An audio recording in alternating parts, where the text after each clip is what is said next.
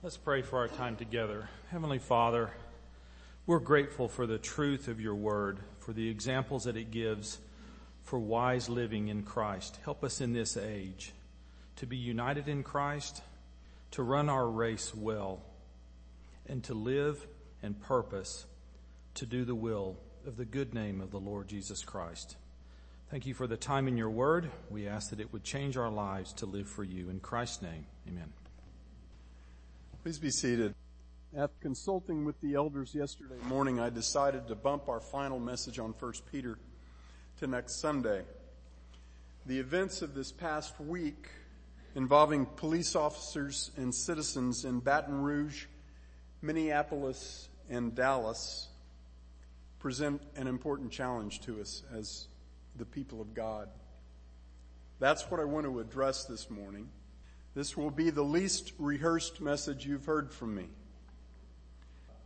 Hopefully I will remain conscious while I deliver it because there hadn't been a lot of sleep. But I've given quite a lot of thought over a long period of time to the principles, to the issues that I'm about to be talking about. So this isn't exactly off the top of my head. The first thing I want to say, to use my brother Bob's words, is that this is not a red or blue issue. This is not fundamentally about politics. It's not a political problem, and it won't be solved in the political arena. It is a spiritual problem, as my brother Jeff pointed out this morning. As my brother Jeff pointed out this morning, the issues with which we do battle are internal, not external. In his 1963 commencement speech at American University in Washington, D.C., President John F. Kennedy's topic was the pursuit of world peace.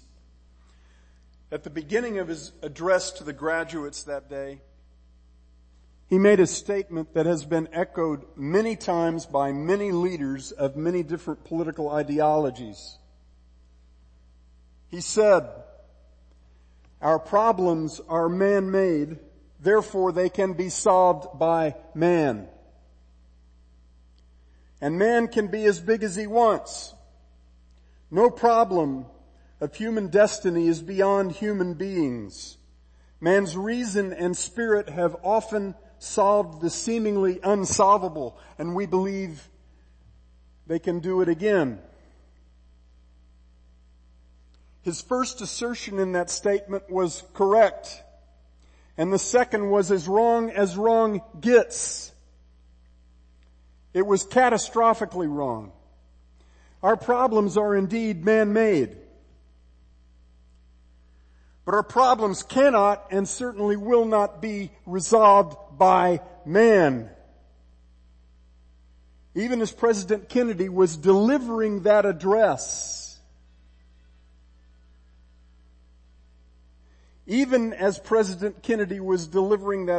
America was already becoming entangled in a conflict in Vietnam that would turn into a protracted war which would claim 58,000 American lives.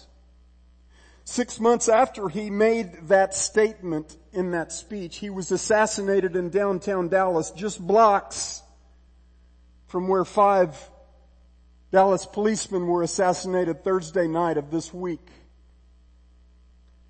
There are 53 years between those two events. How would you say mankind has been doing at solving the problem of mortal conflict between human beings? As long as man is at enmity with God, man will be at enmity with the image bearers of God. The only one who can fix either of those conflicts is God. And everything that was necessary to fix both of those conflicts was fully accomplished at the cross of Jesus Christ. The solution to the unjust treatment of men by men is the person and completed work of our Lord and Savior Jesus Christ.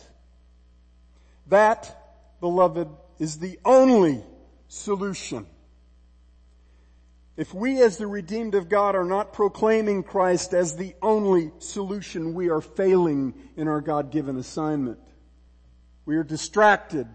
We are missing the mark. Before I talk further about that assignment, I need to get another thing out on the table. We as Christians do not represent Jesus Christ well if we ignore injustice on one side of a conflict and decry injustice on the other side. All of the law enforcement officers that I've personally known in my life, starting with my great uncle Lynn, who taught me how to shoot. He was a Harris County deputy sheriff for more than 3 decades. All of the law enforcement officers I've known since I was a kid, personally, have been people of integrity, doing their best every day to protect and serve the citizens in their communities. My heart aches for the families of the 5 officers who were killed Thursday night in downtown Dallas. The irony of what happened that night is profound. Dallas policemen were protecting the right of American citizens to peacefully protest police abuse. And that protest proceeded without incident until 5 officers were assassinated and 7 wounded in the process of protecting that right.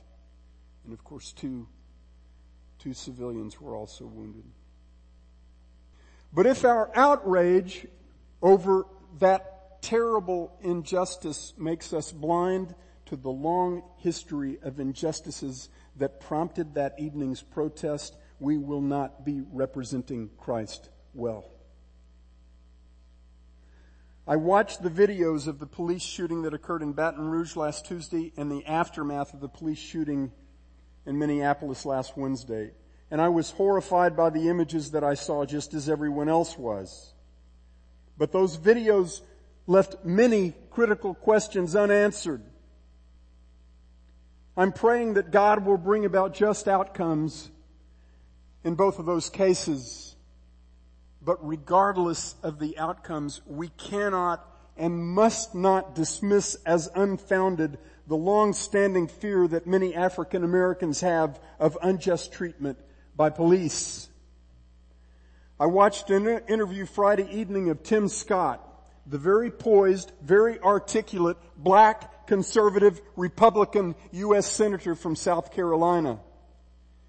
He said that he was pulled over by police 7 times in 1 year after becoming an elected official, even though he had not violated in any of those cases any traffic laws and never had so much as a burned out taillight on his car.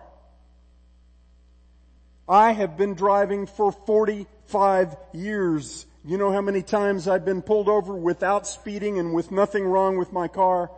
0. The difference between that black senator's experience with policemen and my experience with policemen is not random. It's also not just.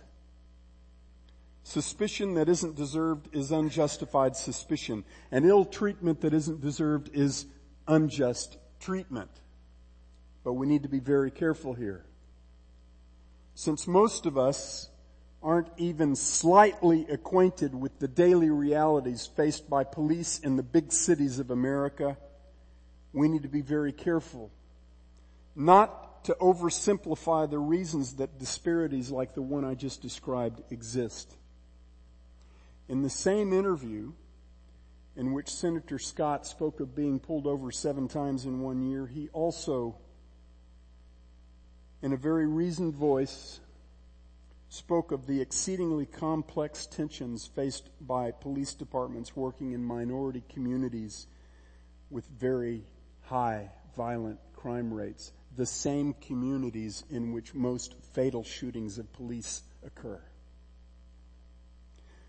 At the same time, since most of us aren't even slightly acquainted with the daily realities faced by African Americans and other minorities in inner city America or even in suburban America, we need to be very careful not to oversimplify the reasons for the outcry in black communities against police abuses.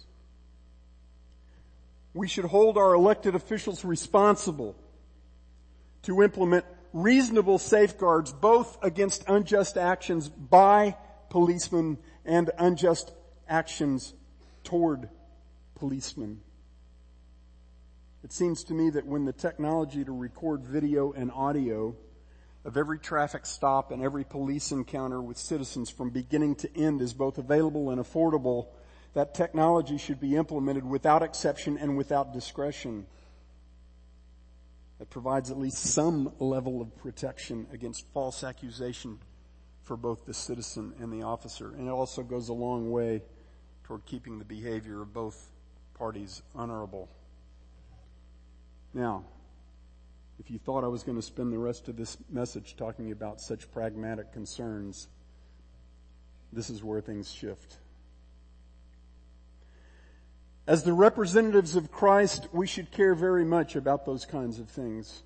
We should pursue justness in our society with our vote, with our political advocacy, with letters to our congressmen and senators, with whatever resources are available to us. But beloved, we must do so knowing full well that we will not succeed in making our culture just and righteous. That is not and never was our mission. Men will not solve the problems created by men. There is a far more destructive crisis going on here than any of the mainstream media will ever mention or even notice. And it is the crisis that occurs when unjust sinners get really, really angry about the actions of other unjust sinners. How many of you sitting here today have never misjudged another person's motives or intentions? How many of you have never made a negative assumption about another person based on previous experience with other people who have something in common with that person? Every single time that we think badly of another person or treat another person badly based on assumptions instead of reality, we are committing an injustice. God hates injustice. So should we, who were created and recreated to be His image bearers. But something very problematic happens when our anger against injustice conveniently ignores our own injustice.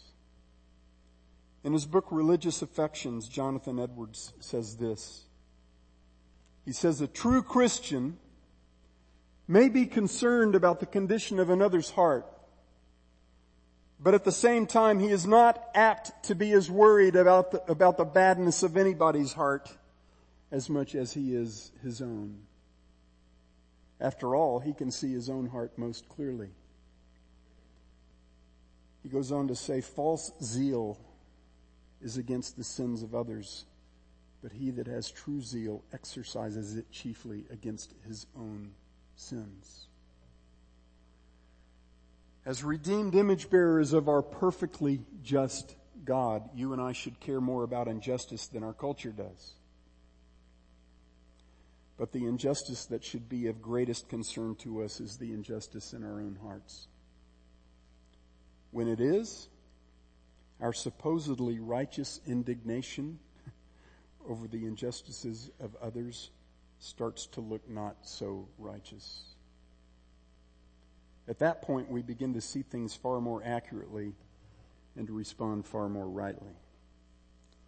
This is precisely why we cannot look to man to fix any of this.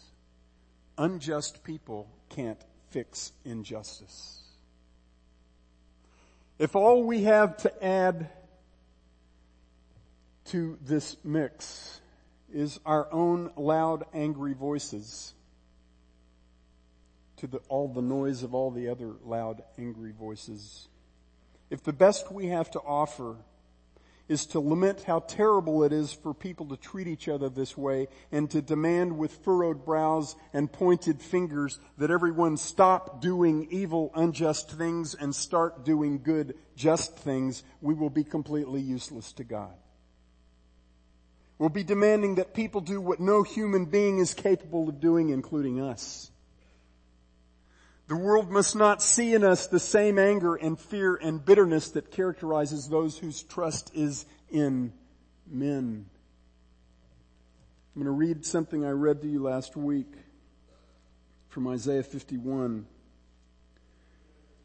And there's a phrase here in the first part that says, "Who are you?" And you can transplant it to each of the other parts of this passage. In Isaiah 51 verses 12 and 13. Listen. God says, "I, even I, am he who comforts you. Who are you that you were afraid of man who dies, and the Son of Man who is made like grass? Who are you that you have forgotten the Lord your Maker, who stretched out the heavens and laid the foundations of the earth?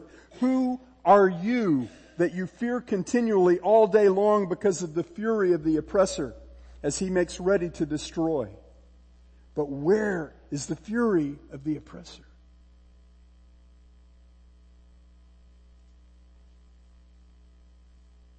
I've been talking thus far about what we should not do, what we don't have to offer. Let's talk about what we do have to offer. What good are we in all this? And by we, I mean we, the redeemed people of God. I believe there are two parts to God's answer. The first is about our behavior, and the second is about our proclamation. The first is about honoring Christ with our lives, and the second is about honoring Christ with our lips. First, our behavior. How must we respond when we are treated unjustly? Peter addressed that question head on in 1 Peter 2 verses 21 to 23. We've seen it recently, but let's look at it again. Peter says, "For you have been called for this very purpose, since Christ also suffered for you, leaving you an example to follow in his steps, who committed no sin, nor was there any deceit in his mouth. And while being reviled, he did not revile in return. While suffering, he uttered no threats, but kept entrusting himself to him who judges justly." We respond as the children of God to unjust treatment, not by freaking out, not by demanding justice here and now, not by railing against our oppressors, but by trusting him who always judges justly. If you're not sure what that looks like, go back and spend some time in 1 Peter. He breaks it down to various different relationships and contexts. And he lays out the assignment very directly, very thoroughly. Beloved, if your response when you are treated unjustly looks anything like the world's response, you're getting it wrong. Christ's response to the grievous injustice directed toward him all the way to the point of his death on a cross, his response was revolutionary. In fact, it wasn't a response. It was a predetermined course of actions. Our approach when we are treated unjustly must be revolutionary. If it isn't, it's not the right response. First, our lives must imitate Christ, and then our lips must proclaim Christ.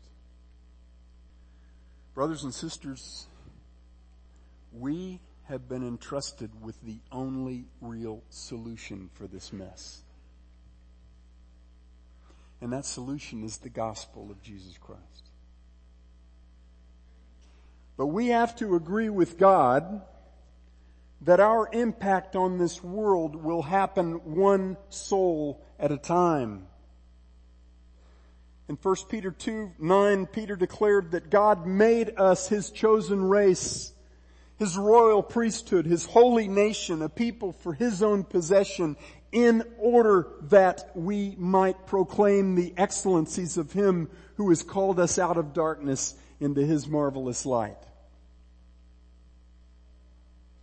It is through our proclamation of his excellencies that other unjust sinners just like us will be called out of darkness into his marvelous light. That happens one soul at a time. That is the solution that we have to offer. And it doesn't come from us. My dear wife went to a huge gathering at Concord Church in South Dallas Friday night.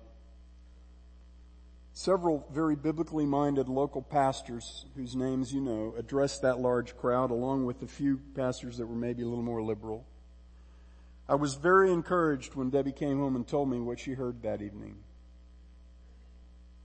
The strong and repeated message was that the one thing that we as Christians can do that will actually make things better is the very thing that Jesus commissioned us to do. To proclaim the gospel of Jesus Christ and to make disciples of Jesus Christ. Whatever else we do in this world, the heart of our God-given mission is to populate and to advance the only just and righteous kingdom that mankind will ever know. And that is the coming kingdom of Jesus Christ. We will not do that by trying to patch up the kingdoms of this world that are all going to be destroyed when Jesus returns. We will do that by proclaiming the good news of our Savior and coming King to as many people as we can. How do you get a bigoted inner city cop to stop being irrationally suspicious of all black people, even though he spends most of every day responding to crimes committed overwhelmingly by black people? How do you get a young, law-abiding black man who's been pulled over by policemen 7 times in the last year just because he's black to stop resenting cops, even though they're going to keep pulling him over? The answer is, you don't. God does. And He does by taking hearts of stone that are filled with self-protective fear and frustration and anger, and replacing them with new remade hearts that are filled with trust in Him and Him alone. He takes men and women who have spent all of their lives convinced that their well-being is determined by what other people do to them or don't do to them, and He brings them to trust in Him as the only one who has anything to do with their well-being. Romans 8, verses 31 to 39, that was mentioned this morning. In all these things, we overwhelmingly conquer through Jesus Christ who loves us. Overwhelmingly conquer. Does that sound like a threat? It's an amazing promise. The things that threaten us are of no consequence because of Christ. When we stop treating the gospel of Jesus Christ as if it is not what people actually need,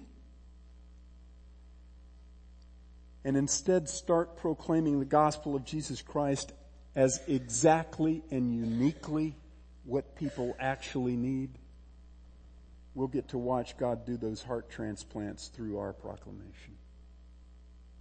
We'll get to see the kingdom of our Lord played out before our eyes, one soul at a time. Which police officer is more likely to pull the trigger too quickly in a heated situation?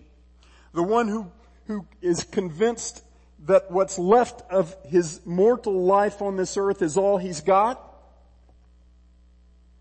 Or the one who knows that his real life, his life of relationship and fellowship with the living God and Jesus Christ, is going to go on uninterrupted for eternity when the life of his mortal body ceases? Which young black man is more likely to walk away with his freedom and his physical life intact after being treated unjustly by a policeman? The young man who believes his whole life has been a series of victimizations at the hands of people more powerful and more evil than himself? Or the young man who knows that he is a sinner just as deserving of hell as the unjust cop who's in his face. A sinner, that he is a sinner who has been graciously forgiven by God and given eternal life, destined to spend that eternity in the kingdom where only justice and righteousness rule. Here's the more important question. Which young black man will live even if his body dies at the hand of an unjust police officer? Which policeman will live even if his body dies at the hands of an out-of-control gunman? Which young black man and which policeman has nothing to fear from unjust men because his real life is held in the hands of his Savior and Lord?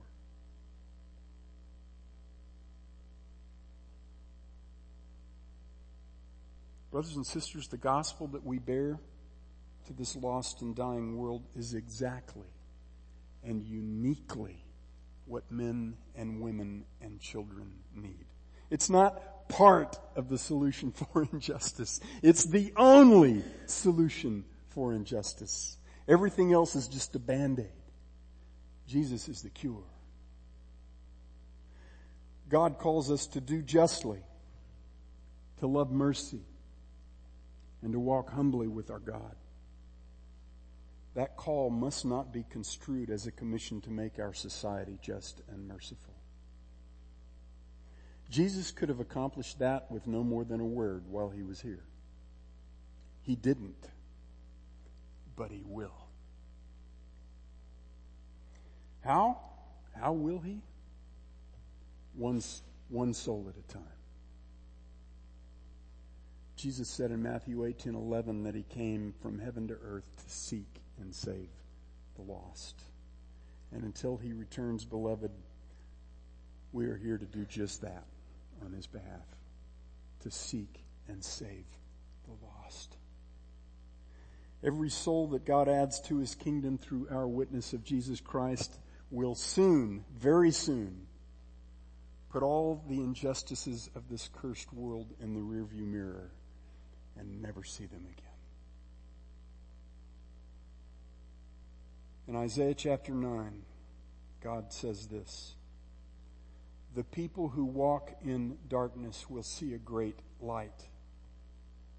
Those who live in a dark land, the light will shine on them. For a child will be born to us.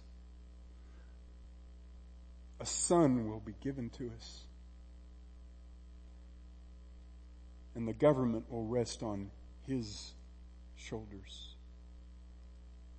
And his name will be called Wonderful, Counselor, Mighty God, Father of Eternity, Prince of Peace.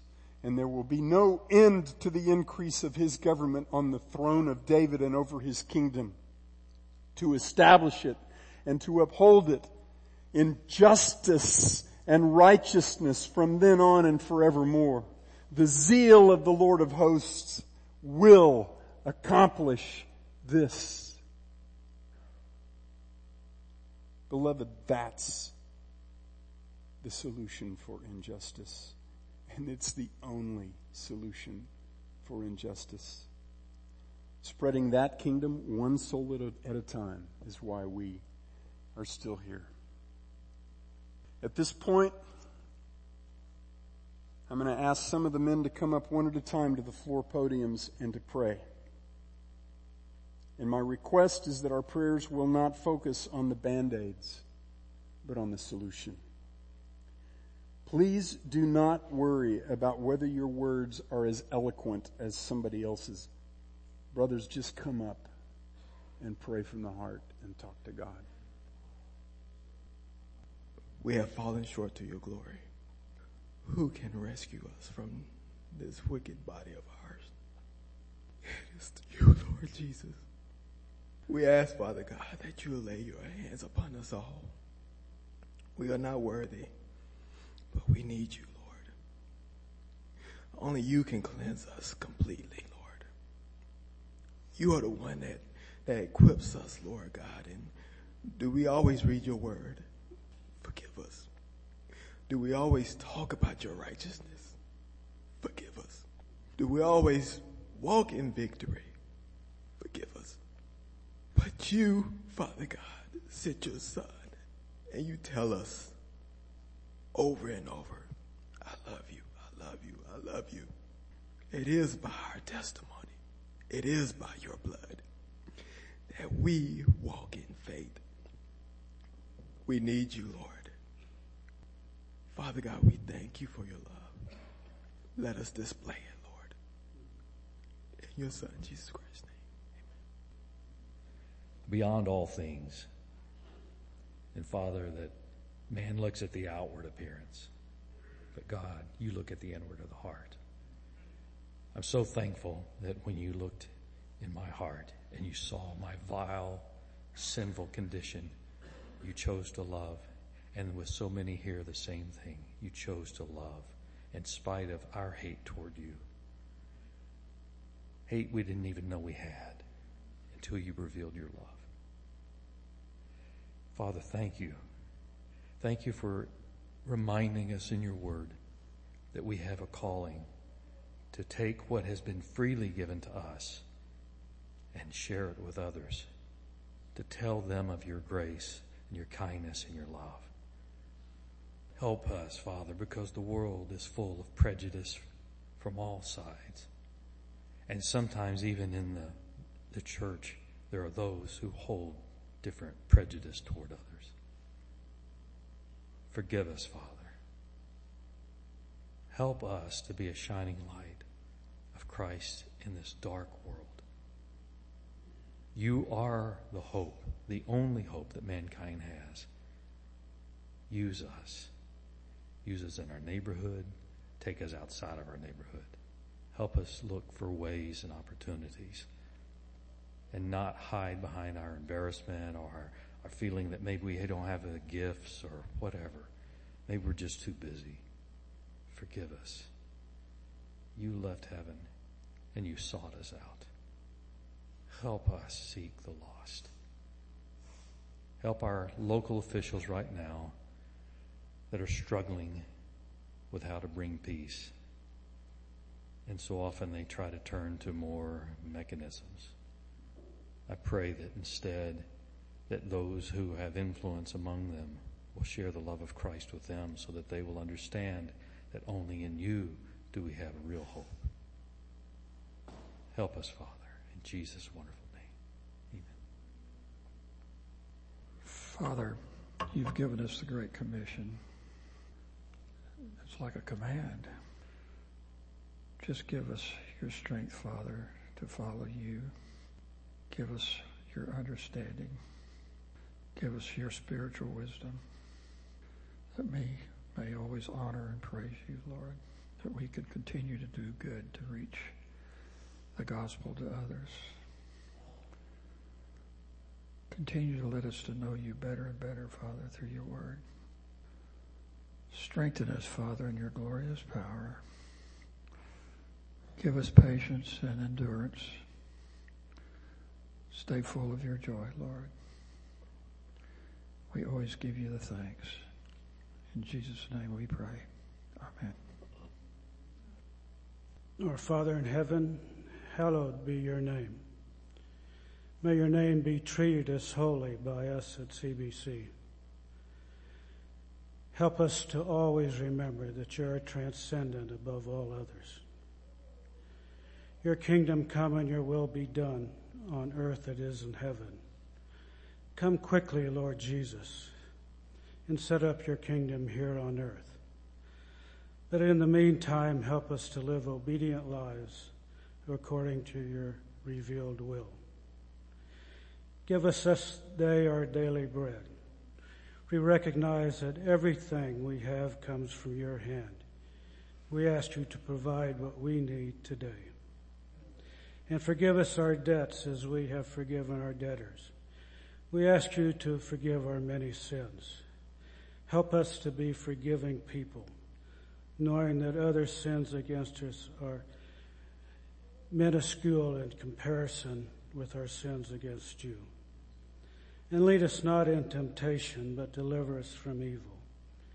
We know that temptation does not come from you. We are asking you to lead us in paths away from things that are so tempting. Deliver us from the evil that is all around us. Deliver us from any evil that keeps us in chains. May your name always be praised. Amen. Father, we ask for courage. Father, I am often afraid of what will happen to me, not even physically, when sharing the gospel. Lord, help us to overcome that by your grace.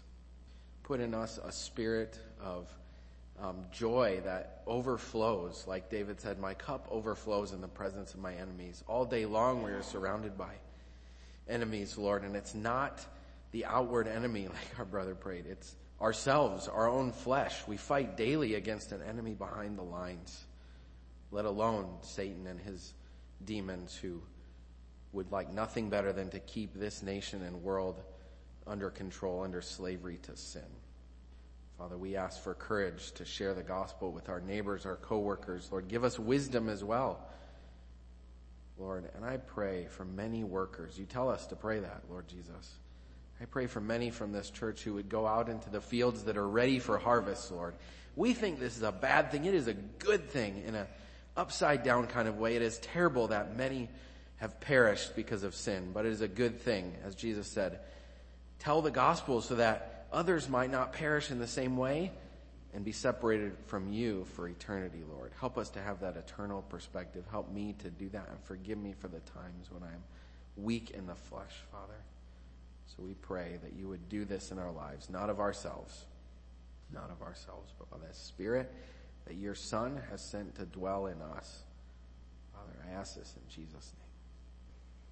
Father, I come before you a weak man, a sinful man only saved by grace, amongst all other sinful people saved by grace.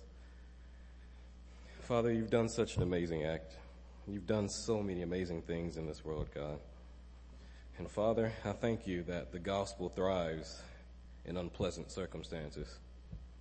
I thank you that when bombs are flying and people are questioning the longevity of their lives, they come to think about you, God. I thank you for allowing these things so that your name be praised and your holy name be glorified amongst those that live on this earth. Father, I thank you for allowing these things. And Father, I ask that for the souls of many that live around us, even outside of this church, even across the street, that are dead, Father, that don't know you, I ask that these things may even continue so that people may know you and that they may glorify you, God, as it will. I thank you for what you're doing in this world and what you're doing in America, and I thank you for what you're doing in this church, Father. We love you and we praise you, and we are unworthy. We bow before you, God. We're unworthy to be called yours. Father, we come before you boldly and we love you. Help us to love you. Help these weak souls, God. Help us know you and strengthen us by the power of your Holy Spirit. Dear Father, I want to almost use this opportunity to speak as like almost a public apology, Father.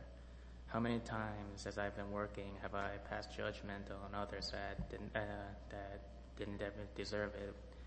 How many times do I fall back on my own self-righteousness into a delusion that I am better than these people are when it is truly clear that I am just as deserving of hell as any of these people are?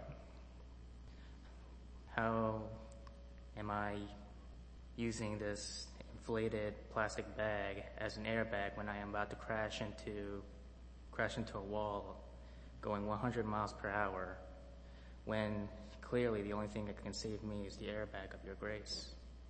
Father, help me, help us know who you are and realize that, yes, this is a mortal problem, but this is not a problem that we can solve because unjust people cannot do justice. Father, thank you. Thank you for just revealing us yourself to you, because all hell is all hell really needs to be is earth without you. Dear Father, thank you for loving me so much. Lord, help us to understand your love better. We know you call us to love our neighbor. We know our neighbor is everyone, Lord. But Father, help us to see what a waste it is when we spend our mind power thinking about who's right, which side's right, which side's wrong, which side am I on? Are we comparing? Comparing is logic, Lord. Help us to see and understand your proverbs on reason and your proverbs on logic, and help us to understand how opposite that is from your love, Lord. Help us to see and not be distracted with the logic behind our evaluating things and the situations and trying to decide and think about this versus this. That's a form of our merit, and we know we have no merit before you, Lord. We just pray that you'd help us to be better and understand love better, understand how opposite love is from the worldly ways, Lord.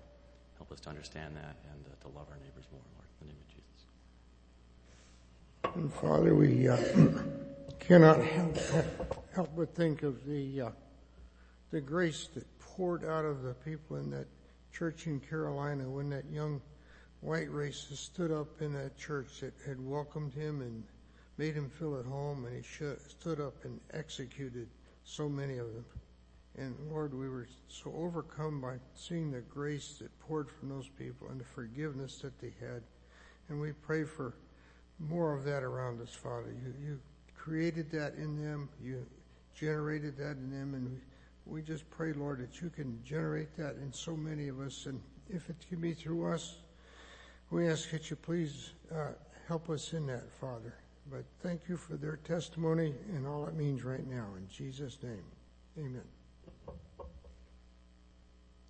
Father, we see in Revelation that in heaven that there'll be people from every nation and from all tribes and all peoples and all languages.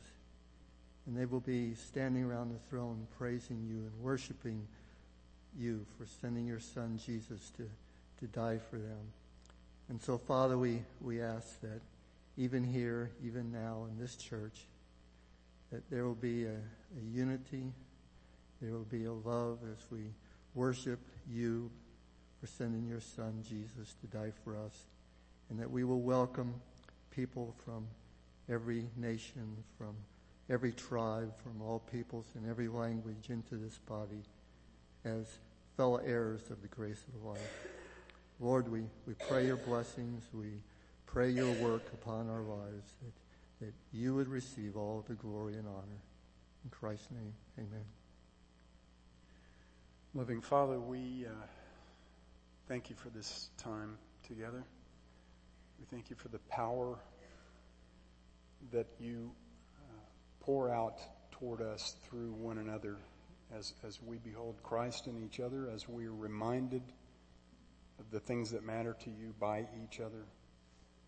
Lord, you have put us in this together and to sojourn in this cursed world for a time as your ambassadors, as your army, waging war not by the weapons of the flesh, but by spiritual weapons that are divinely powerful for the destruction of fortresses as we take every thought captive to the obedience of Jesus Christ.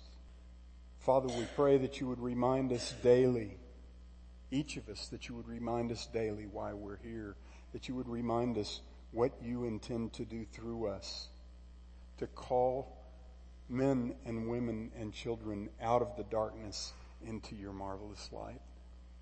Lord, we thank you that by your amazing grace you have made us instruments to populate the kingdom that is coming, in which righteousness and justice will dwell, in which there will be one king and one name exalted, and that name will be Jesus Christ. And we pray these things in his precious name. Amen.